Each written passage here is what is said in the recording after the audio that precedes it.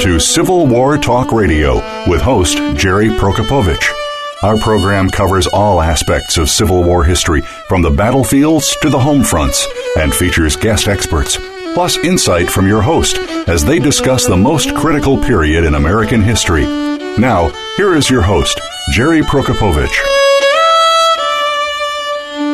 Jerry Prokopowicz with Civil War Talk Radio.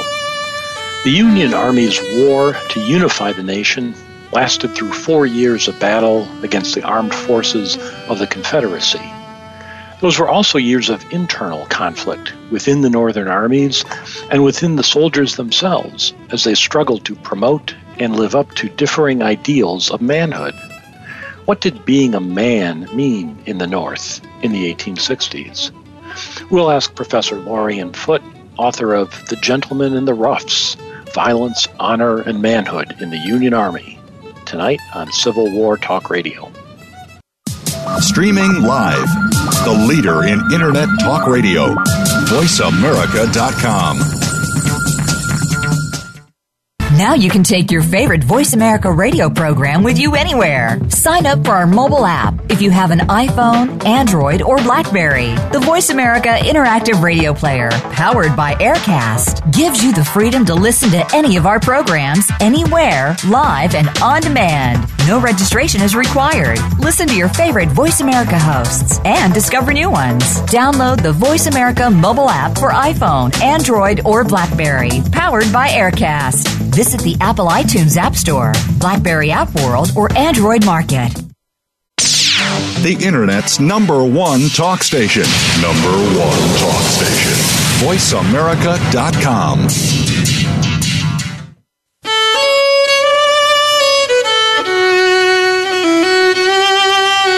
You are listening to Civil War Talk Radio. If you have a question or comment about our program, please send an email to prokopowiczg@ecu.edu. That's PROKOPOWICZ@ecu.edu. Now, back to Civil War Talk Radio. And welcome to Civil War Talk Radio. I'm Jerry Prokopowicz, coming to you as is usually the case from the third floor of the Brewster Building on the campus of East Carolina University in Greenville, North Carolina, part of the rain-soaked University of North Carolina system, but not speaking for the system or local weather predictors or anybody else, just for myself, and our guest will do the same as always on Civil War Talk Radio. It has been raining for about the last 72 hours here off and on in Greenville, and we're still okay, no flooding as far as I can tell. I hope wherever you are, things are drier than this, but we are hanging in there. Students are coming to class soaking wet. I saw one student had just given up and was wearing nothing but a bathing suit walking across campus today and a backpack. I thought, maybe that's the only way to handle it. It has been wet here. Well, since last week, I had the pleasure of attending the annual meeting of the Board of Advisors of the Lincoln Studies Center at Knox College in Illinois. That is where Rodney Davis and Doug Wilson have been doing outstanding work for the last almost 2 decades now, collecting and publishing Lincoln-related sources. Herndon's Informants is a book that anybody who writes about Abraham Lincoln's early life has used many times. They're currently working on what looks like it will be the final product of the research arc they've been on, the book on Herndon's lectures that he gave after Lincoln's life, when William Herndon, his law partner, went around talking about what he knew of Lincoln. And it was just a wonderful weekend to see people you've heard on the show: Michael Burlingame, Jenny Weber, Matt Pinsker, James Oakes, John Sellers. We all had a very interesting time talking about the Lincoln world today. Also interesting is we took a coffee break at the student coffee shop at one point, and all the creamers were flavored. Everything was vanilla or caramel or something. We had to ask for ordinary cream or milk for one's coffee. And just think the youth of today are clearly degenerate in this fashion. And I cannot exclude my own daughters who put that weird stuff in their coffee too. Well, it was a good weekend. It meant I did not get to go to the history department retreat here on campus. This was a new thing. Our new chair, my successor, has instituted, and everybody who went said it was actually quite good. I think the bar of expectations was low, but the outcome was good, and people were pleasantly surprised, so maybe I'll get to do that next year. Well, next week on Civil War Talk Radio, you'll want to be here. I'll be talking with Kathy Wright, curator of the American Civil War Museum in Richmond, formerly the Museum of the Confederacy. Then on October 5th, Mark Dunkelman, who's been on the show several times, will be back with his new work, Patrick Henry Jones, Irish-American, Civil War General, and Gilded Age Politician. On October 12th, Deborah Redden Van Tal, author of The Confederate Press in the Crucible of the American Civil War. And then some more shows lined up. They're lined up through the end of the year. I'll give you just a few more. James Hofstadt has a book on General Martin Davis Hardin, Lincoln's Bold Lion. On the 26th of October, David Mowry, Morgan's Great Raid, the remarkable expedition from Kentucky to Ohio. That was a listener suggestion, and your suggestions are always welcome. And on November 2nd, we rub shoulders with the Hollywood elite. Victoria Bynum comes back to the show to talk about her most recent book, The Long Shadow of the Civil War, Southern Descent and Its Legacies. But I'm also, of course, going to ask her about Free State of Jones, the movie made based on her previous book, which we discussed a few years ago here on Civil War Talk Radio. So lots to listen to, lots to read. I get complaints regularly from listeners who say it is costing them money to buy the books that they hear about on the show. All I can say is keep doing that. Go to www.impedimentsofwar.org, and you can find there links to the books we're talking about. Click on those. It'll go right to Amazon and get a penny or two of pass-through when you do that. And consider donating to the Civil War Talk Radio Book and Libation and Kitchen Remodeling Fund. It is not tax-deductible, but it is a worthy cause. I hope you would consider it a worthy cause. I would put out the idea, consider a recurring donation as a possibility. If it seems like paying $20 or $30 for free content just doesn't feel right, a number of listeners have set up where they send $5 or even less on a monthly basis. PayPal can set that up for you. It's easy to do.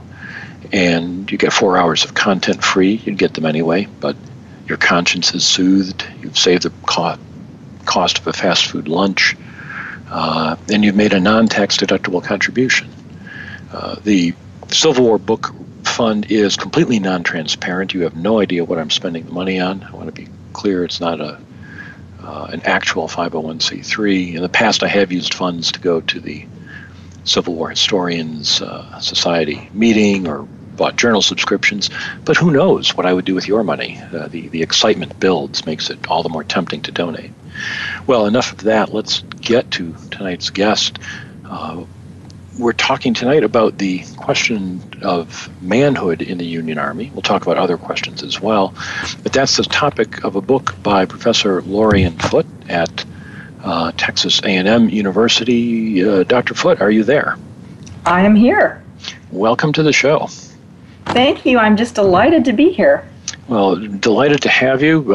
You and I got to meet very briefly in Chattanooga at the Society of Civil War Historians meeting, and I had been, for the longest time, trying to get to read your book and get you on the show, and I'm delighted that worked out. Before any other question, I have to ask about your name, if you are related to Admiral Foote of Civil War fame. I am related to Admiral Foote. In what way? He is some kind of distant cousin. I'm not aware of the exact degree of relation, but one of my relatives had traced out our genealogy, and he's on there. Ah, excellent. Now, when most people ask about your name, they probably ask you about, is that a Lord of the Rings name? About your first name, but we'll leave that for other listeners to figure out. So how did you get interested in the subject of the Civil War or 19th century history generally? Give us a little background how you got into this field. Well, when I was working on my doctorate at the University of Oklahoma, I'd originally intended to do research in colonial revolutionary American history. And as I was reading the literature on American history to study for my comprehensive exams, I found that I just was the most drawn to the literature on the Civil War, that I found the stories so compelling, that I thought the significance of what was at stake in American history was so compelling. So that really, it was that process of reading scholarship on the Civil War that drew me to that field. And I ended up writing my dissertation as a biography of Francis George Shaw, who, for Civil War buffs, you know him as Robert Gould Shaw's father, the colonel of the 54th Massachusetts. And I used his life as a window to look at the evolution of reform movements in the 19th century and the pivotal role of the Civil War in the evolution of how Americans conceived of reforming their society. Oh, one of the bees in my bonnet I have sometimes when people talk about professional history is when social historians talk about, I'm not interested in the Civil War, I'm interested in real people. Nothing interested the real people of that time more than the war era. It was a pivot for reform and for, obviously, civil rights and slavery, the women's movement, it shaped everything. In your book, you say that when you started to write this book, your initial thought was to write about discipline in the Union Army, but you got sidetracked. Yeah, so what happened was when I was researching my dissertation and I was reading the letters of all of these New England reformers and a lot of the young men from these interrelated kinship network families, a lot of these young men went to war as officers. And so I was reading the letters and diaries of these young officers, and I noticed that almost all of them had had an incident where they shot one of the men in their regiments. And I just found that very interesting that seemed to be a pattern with all of them. And as I started, just asking myself, why would all of these men, all of these officers have an incident like that in their record? I started trying to read more about discipline and military justice, and I really felt there was a need for an overarching study of that subject. There wasn't really a single book that treated that subject. And so I developed a database where I created a statistical sample of Union regiments, and I marched off to the National Archives to start reading regimental order books and court-martial records with the idea of writing a book on military justice and discipline. And when I started reading these court cases, I got distracted by very interesting questions because, so for example, I would be reading a trial of an officer who was involved in a shooting incident, and he would be charged with conduct and becoming an officer and a gentleman. And one of the specifications of the charge would be that he, shot a fellow officer, and then another specification would be that he used the phrase "son of a bitch." And in this trial where there's a shooting involved, they would spend over half the trial taking testimony on whether the officer used this phrase. And I just found myself fascinated, why do they care so much whether he used this language? And, a lot of the testimony was about whether that was the kind of language that any gentleman would ever use under any circumstance. And so when I started seeing that kind of evidence in the trials, I realized that my book wasn't going to be about justice. It was also going to be about what people meant by a gentleman and how their concepts of manhood affected military service. That evolution of the topic in process is one of the things that I always tell students, if you're changing your topic while you're going, it means you're doing something right because you're interested. Right. You found something good, you're following the evidence. Stephen Ramold came out with a book on discipline in the Union Army. Did that come out while you were doing this? No, in fact, now I can't remember if his came out a few months before mine or if mine came out a few months before his. But I remember when his came out and I wrote a review on it. As I was reading the book for the review, I sat there thinking, I'm so glad that I changed because someone else was already doing this. And he did a great job. It's a very comprehensive book. So, I was really happy that I went in another direction. Nothing is worse than you finish the book and it comes out just as someone else's book comes out on the same topic. Exactly. Well, as readers, we're fortunate that we now have two very interesting books on different topics, but related. One of the things you talk about in going to the National Archives is looking at court-martial records, and every listener to the show is familiar with the general court-martial. You bring a few officers together and try someone. But you found that there was also a lower level, a regimental court-martial that handled a lot of things. Can you talk about that a little bit? Yeah, so there were regimental court-martials where a regiment would appoint 3 officers to hear low-level discipline cases such as just conduct prejudicial to good order and military discipline, or just minor infractions. And the court would hear the cases, and usually in the regimental order books, they would not give the content of what was said at the trial. They would just, name the officers who were on the court, and then give the enlisted men who appeared before the court and the charge, and then what the verdict was, and then what the punishment was, which I found in most cases was some sort of fine, even though there were times when there were physical punishments that were inflicted. So a lot of discipline happened below the radar of what we typically think when we look at Civil War trials. Yes, I think a lot of the discipline was just summary punishment on the spot by an officer. That's the most common form of discipline in the Union Army. And then for a variety of reasons, some cases would reach a regimental court-martial or then a general court-martial. But most of the time, if an enlisted man violated an article of war, or if he disobeyed an officer, the officer is just going to punish him on the spot. Well, you mentioned the Articles of War, and the 83rd Article of War talks about conduct unbecoming an officer and a gentleman. And since that is really the central argument of the book, finding out what is a gentleman, what is in the North during the Civil War, what we'll do is take a short break, ponder that question, come back in a very short time, talk more with our guest tonight, Lorien Foote, author of The Gentleman and the Roughs, Manhood, Honor, and Violence in the Union Army. I'm Jerry Prokopowicz, and this is Civil War Talk Radio. Streaming live, the leader in Internet Talk Radio, VoiceAmerica.com.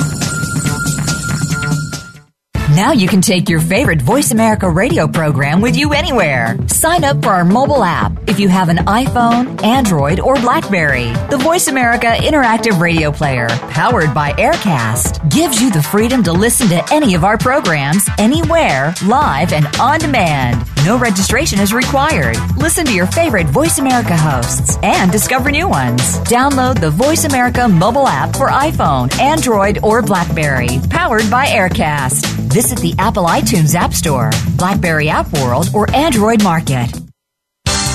The latest business information is made simple with the Voice America Business Network.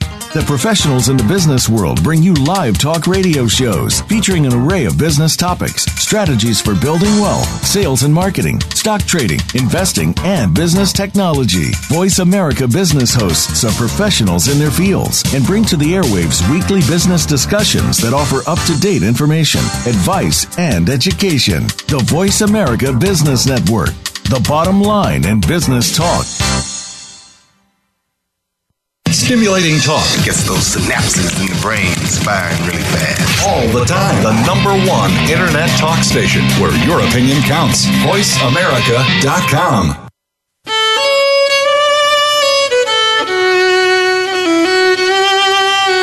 You are listening to Civil War Talk Radio. If you have a question or comment about our program, please send an email to prokopovic@ecu.edu.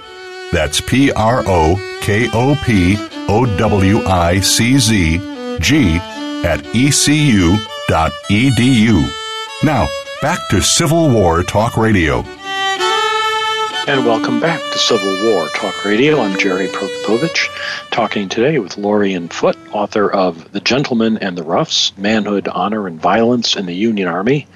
We talked a little bit about where to find evidence on this in the records of general court-martials and regimental court-martials, and the intriguing fact that as often as not, the gentlemanly behavior of an officer would be questioned as much as his disciplinary action. So that brings us to the central question: what makes someone a gentleman in 19th century, mid-19th century northern United States? What are some of the elements? What did you find? Well, I found that there was actually conflict over what it meant to be a gentleman, and there were points of conflict that I particularly saw.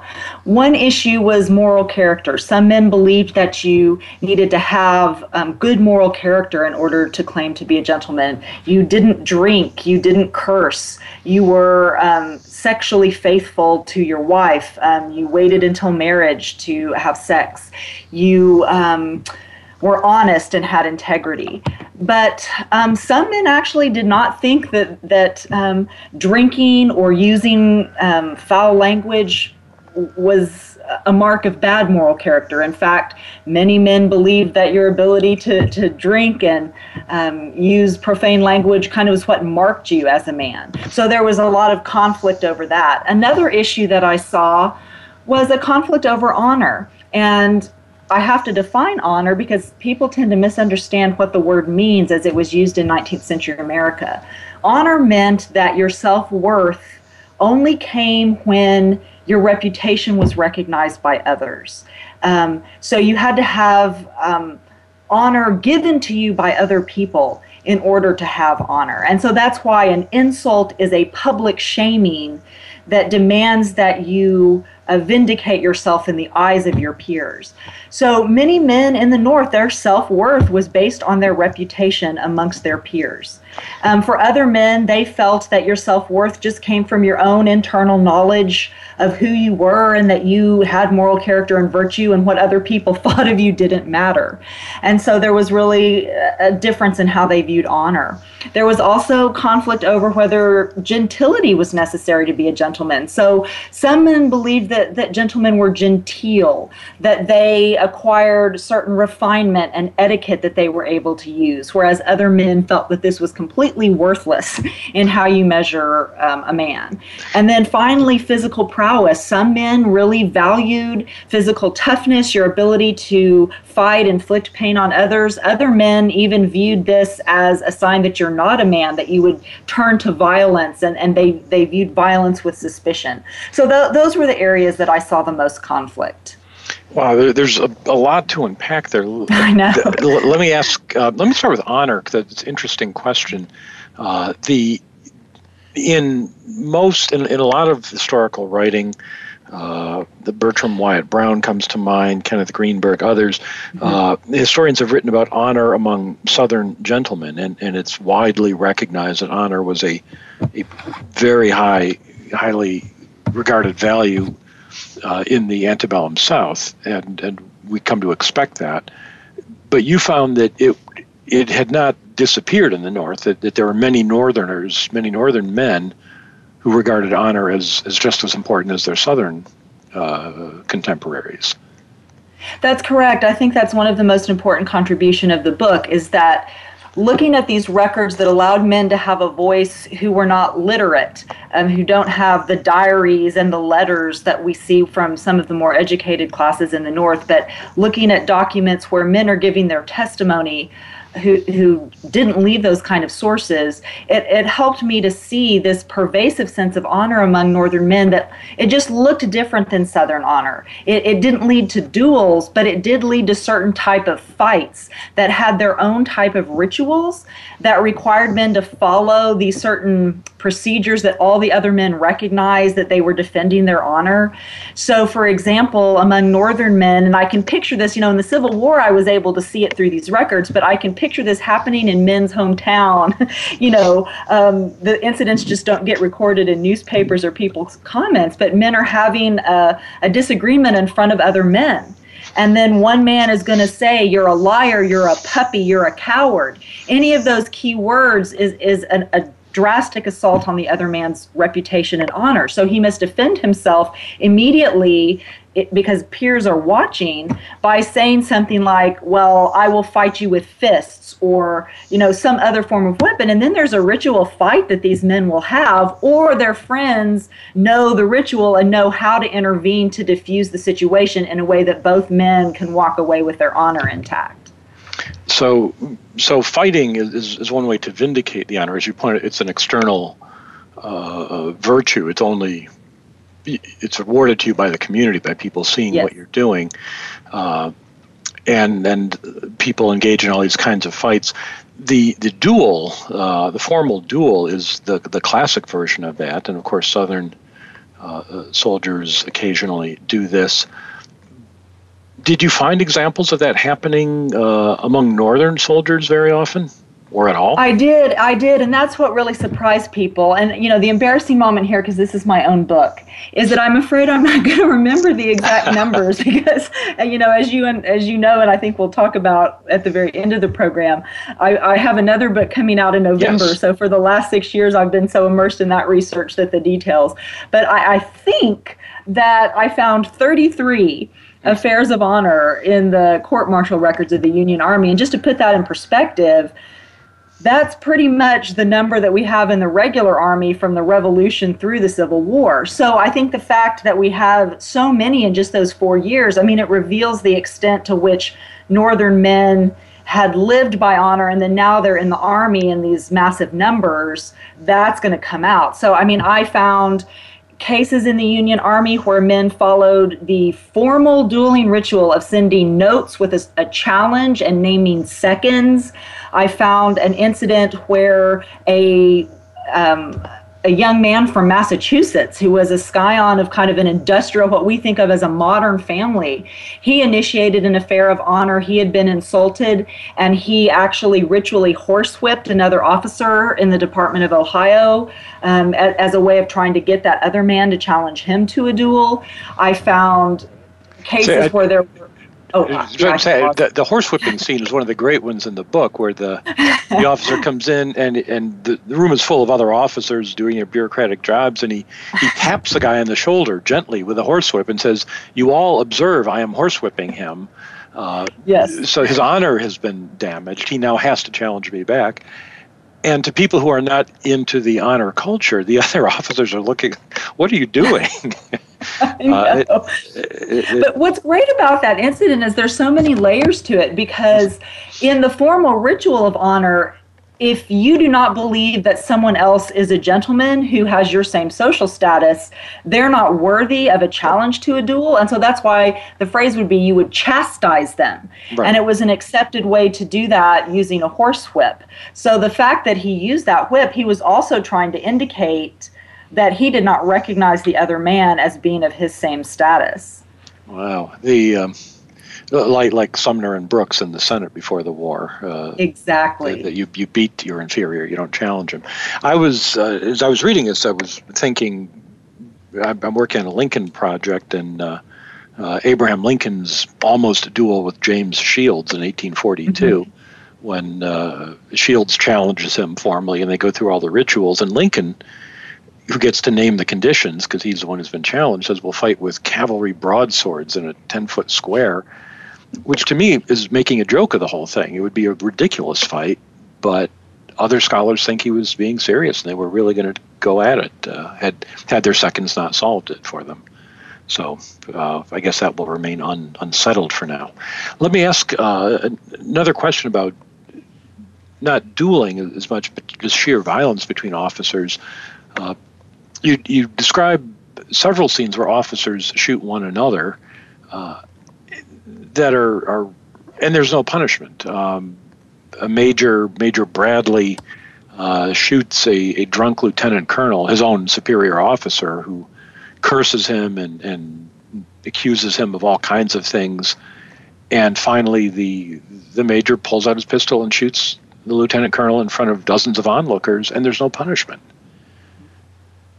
Well, what I found was, to me, these incidents showed that it was widespread among Northern men to agree that a real man could not accept a certain level of insult from another man. Repeated attacks, repeated attempts to disparage your character, call you names. Any man who let that just go on, that's not manly. And what seemed to be key in these incidents for men to vindicate themselves was how the phrase I use in the book, which was the phrase they used, was the offended person cool.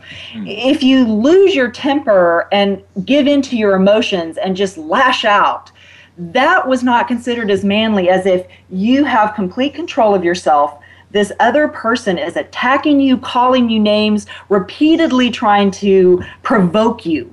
And if a man remained cool as if nothing was happening and then responded with some kind of, either shooting the person or even physically attacking him, the men who were witnessing the incident were very impressed with the man who remained cool and only acted until it was completely unbearable to allow the other man to continue.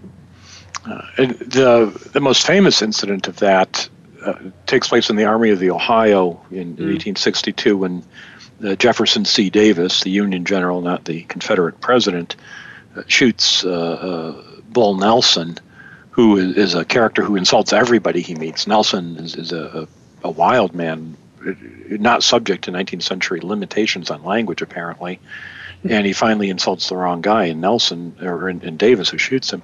It was my favorite part of your book because you cited my work there, but that's to the side, in the Army of the Ohio. But when I wrote about that incident, I found certainly the whole Army thought Nelson had it coming, and Davis was allowed to kill a brother officer, and not only not punished, he ends up retaining his rank and commanding a division later. So I guess that's another example of keeping one's cool and committing murder.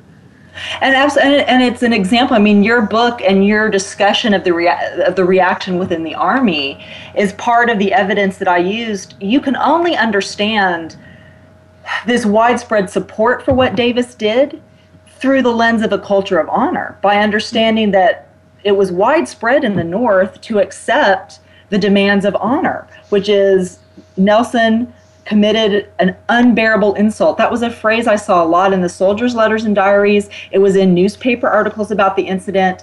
Unbearable, I think, is a key word. Mm-hmm. If you're not in an honor culture, a verbal insult isn't unbearable. But in a culture of honor, it is, because it strips away your whole sense of self-worth unless you can publicly vindicate yourself. And the way to do that, the accepted way to do that, is through violence.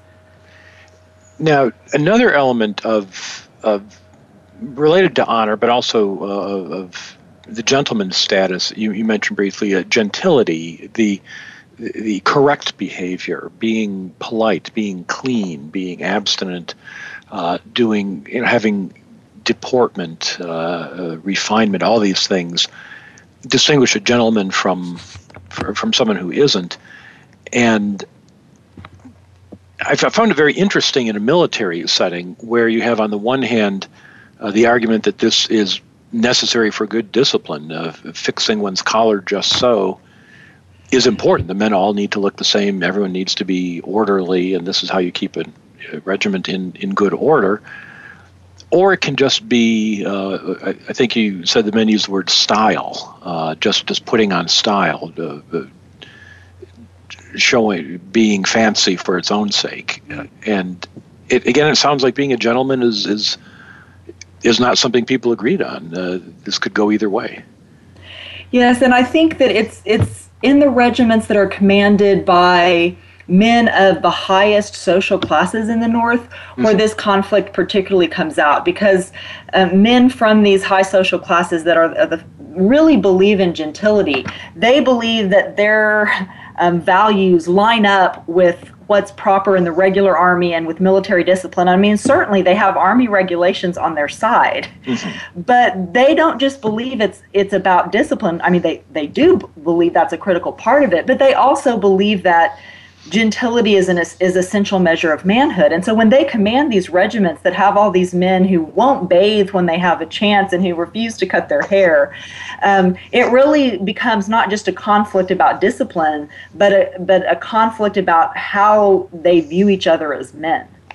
Now, on the other side of that equation, there are the men who regard all this. I'll use a 20th century example. Paul Fussell, in his writing about the Second World War, used the phrase chicken shit to describe the kind of things officers would make men do just to show they were officers. They could make you do that.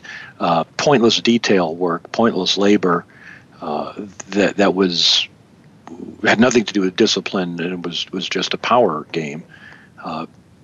This is an element, too, of gentility for some of these officers, is it not? Yes, and I mean, the Civil War phrase that I found that's the equivalent of is style, but it's also shoulder strap gentry. Mm-hmm. You know, and that sense that these officers are just trying to show off their power, show off their shoulder straps. And that's why often when some enlisted men will lash out against their officers by challenging them to a fight, they will say, take off your shoulder straps and let's go outside the lines. Because they want that sense of take off that those marks of power and let's go out man to man and settle this. And this is the era of Jacksonian democracy, the idea of equality of all free men.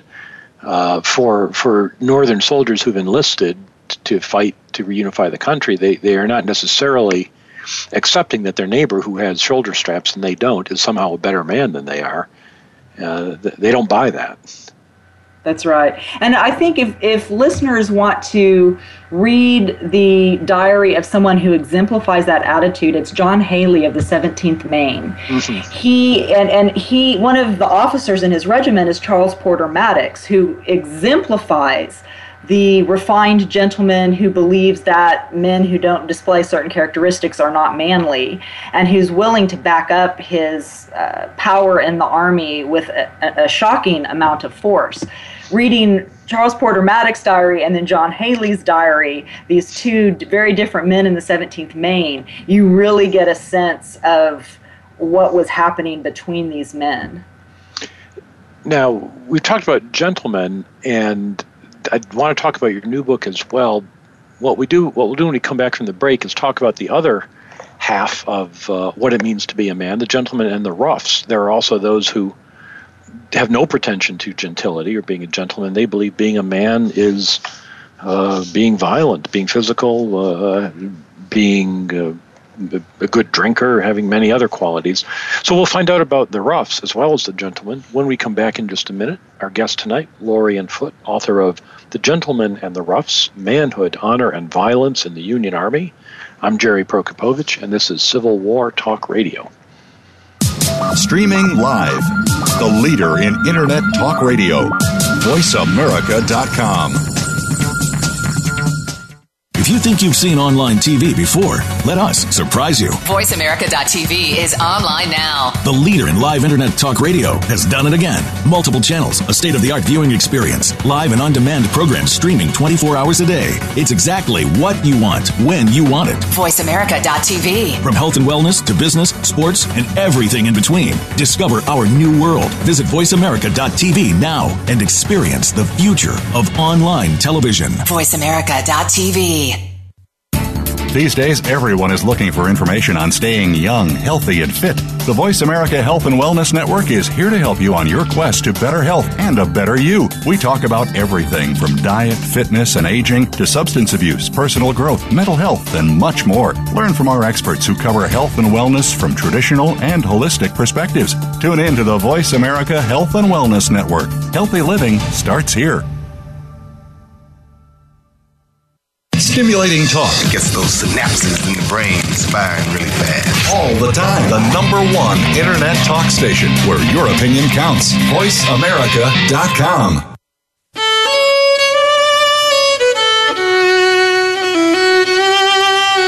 You are listening to Civil War Talk Radio. If you have a question or comment about our program, please send an email to prokopovichg@ecu.edu. That's PROKOPOWICZG@ECU.edu. Now, back to Civil War Talk Radio. And welcome back to Civil War Talk Radio. I'm Jerry Prokopowicz, talking with Lorian Foote, author of The Gentleman and the Roughs, Manhood, Honor, and Violence in the Union Army. We've talked about gentlemen. There are also those who don't pretend to be gentlemen or who take a different view of it. Gentility, religion, temperance have a different view. I cannot resist sharing a story from Edward Cross's memoirs, Colonel of the 5th New Hampshire. Describes early in the war one of his neighboring regiments, commanded by Colonel Whipple of the 4th New Hampshire. Some observer comes up and criticizes them. Says, "Colonel Whipple, why do your men use so much profane language? Look at the New Hampshire 4th. It's a moral regiment. They had 14 men baptized this morning." "The hell they did," said Whipple. Then turning toward his adjutant, he called out, "Adjutant, detail 14 men to be baptized at daylight tomorrow morning. I'll be damned if any New Hampshire men get ahead of me in piety." There's the rough side for you. I love that story. That's a great story. He's not interested in actually being pious or actually being genteel. He uses rough language. To him, being a man is competing, is being tough, is winning, is fighting, certainly upholding honor. Did you find, is this something that's divided mostly by social class? Is it by region? Is it by wealth? There's a social class element to this, but I want listeners to understand that even though the title of the book is Gentleman and the Roughs and it sounds so catchy, but I wouldn't want people to think that, the gentlemen who believe in moral character and gentility are all men of the higher social class. Men from all social classes, men from all regions of the country believed in physical prowess and proving your manhood through the ability to take and give pain. Men from all social classes embraced that. It was just that there's a group of men in the Union Army who are of low social economic status, that their violence is particularly marked by men from other classes, and those are the ones who are labeled the roughs. But they just have kind of a more obvious expression of the rough mentality. But as the story you told illustrates, men from other social classes who end up being officers also have that attitude towards manhood. So it's not divided in any one way, and you end up with let me close our discussion of this book, because I do want to ask you about your current project. You have a quote from Colonel Scammon of the 23rd Ohio: "Bad men cannot be good soldiers."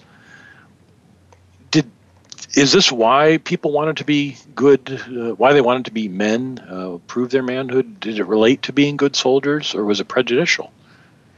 At the beginning of the war, many Northerners believed that citizens, what marked a Republican army was that it was composed of citizen soldiers whose natural qualities of manhood would make them good soldiers, and the side with the most courageous, manly soldiers would win. So I think that was a pervasive attitude that the war both challenged and confirmed for people, because I think that's part of the issue why there's such a crackdown in the Union Army on this group that is labeled roughs, because, and from what I found, they are incredibly violent. I mean, these are men who come into the regiments and they're drunk all the time, and they engage in massive fights of epic proportions where they're truly bloodying each other in boxing matches. And it's very disruptive to the orderly discipline of the regiment. And so I think those men didn't make good soldiers. So the book is The Gentleman and the Roughs. Listeners, you will enjoy this book. It's worth picking up and reading. Very interesting look into the sociology of the Union Army, a topic I'm fascinated by, certainly. But Lorian, you're working on something new that's going to come out relatively soon? It comes out November 6th. So the listeners will not have to hold their breath too long to see it. I have not seen it. Tell us about it. Well, it's called The Yankee Plague, Escaped Union Prisoners and the Collapse of the Confederacy. And the book is about the mass escape of 3,000 Union prisoners of war from Confederate camps in South Carolina and North Carolina between September 1864 and February 1865. And these soldiers escape. They travel in parties from 2 to 6 people, and they're moving through the Carolina countryside trying to get back to Union lines. They are helped by slaves, by white Southerners. They have other Southerners who are trying to track them down. And the story of why so many of these prisoners escaped at the same time tells us a lot about what was happening inside the Confederacy as it collapsed. So the book talks a lot about the collapse of slavery and the collapse of security. And it's a very narrative-driven book as I tell the story of these prisoners and their quest to get out of the Confederacy and the people who helped them.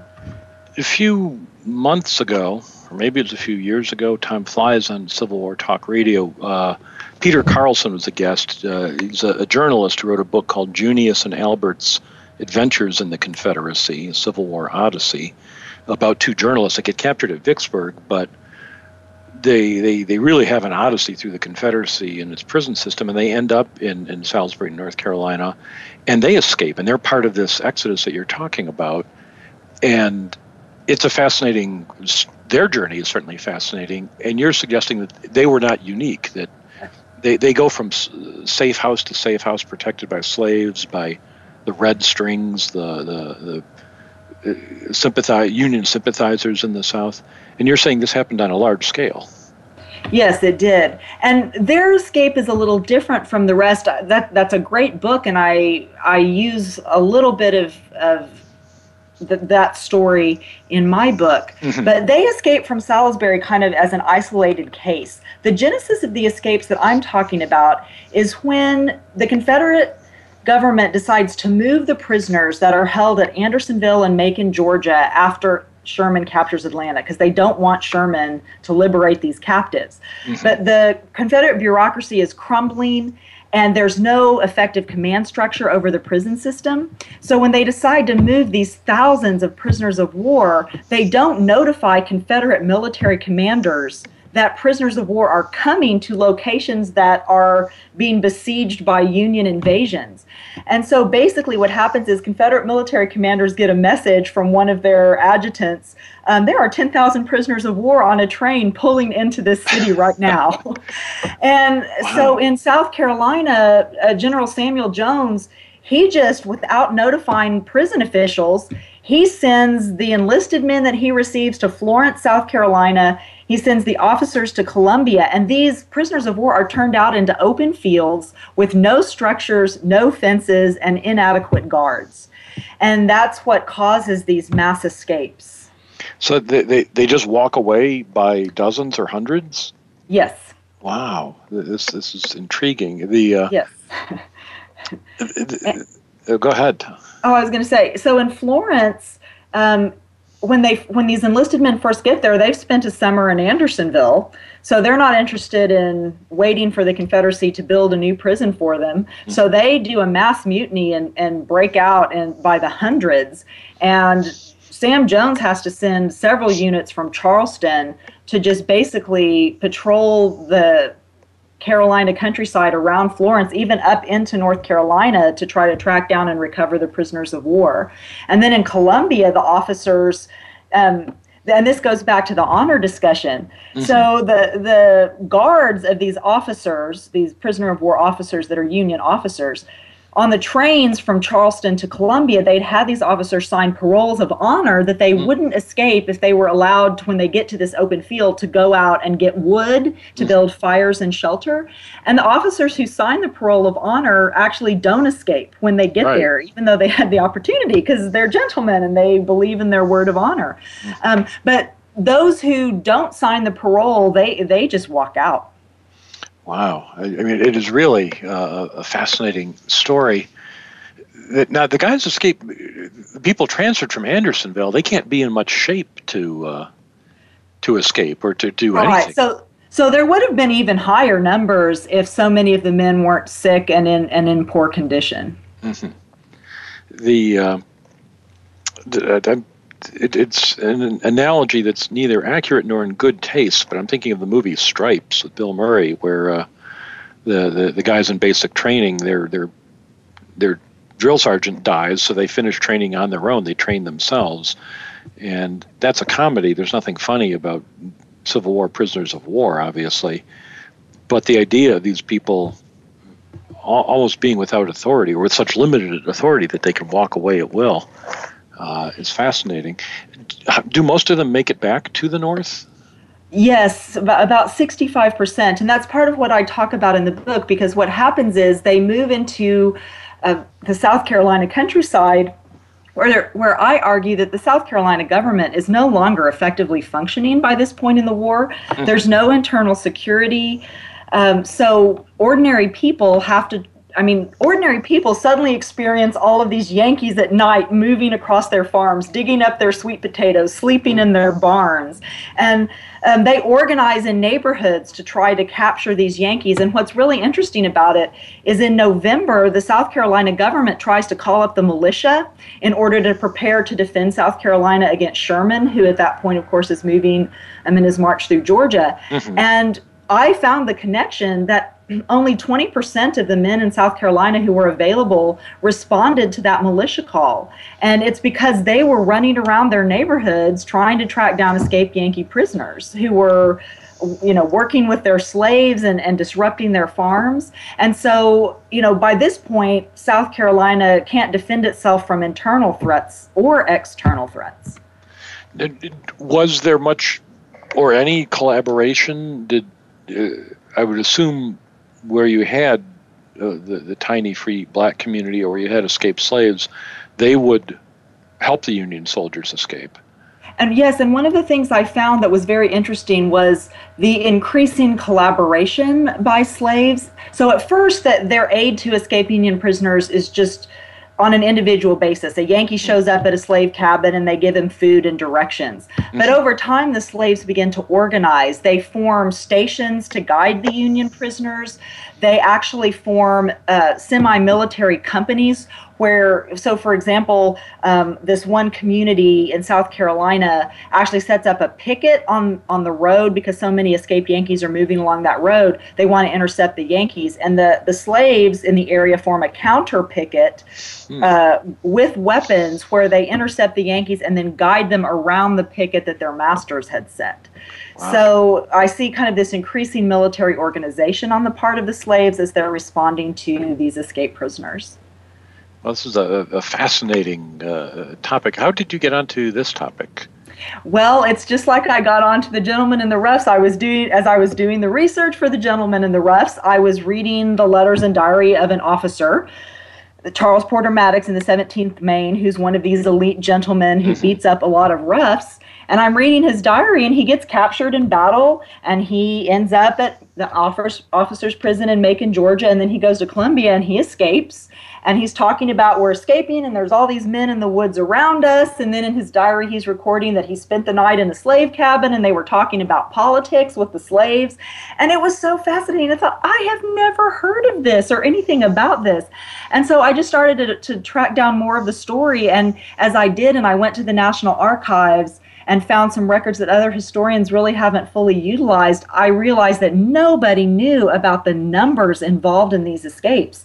And that's when the book started evolving. Wow. Well, I mean, when you think about it, it makes sense. What happens to these prisoners of war at the end of the war? Some are liberated, but the Confederacy is in no shape to maintain their prison camp system by 1865. So logically, something has to happen, and this is where they go. It is a fascinating story. So you are teaching now at Texas A&M, is that correct? That's correct. That is East Carolina's rival for maritime and nautical archaeology. I think we have the only two programs of note in the country in that field. That's right. Ours is housed in the history department, so I work closely with my colleagues who teach there, and we're always competing with you guys for graduate students and trying to do our best. Well, it has been a pleasure talking with you. I'm really interested in the new book, Yankee Plague. What was the subtitle again?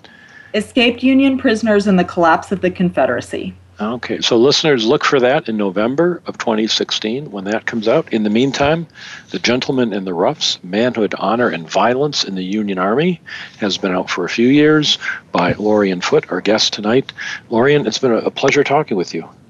It's been just wonderful. Thank you so much for having me on the show. And listeners, as always, thanks for listening to Civil War Talk Radio.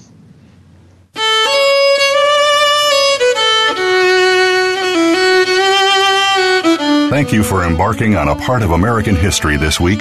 Civil War Talk Radio with Jerry Prokopowicz can be heard live every Wednesday at 4 p.m. Pacific Time, 7 p.m. Eastern Time on the Voice America Variety Channel. Have a good week.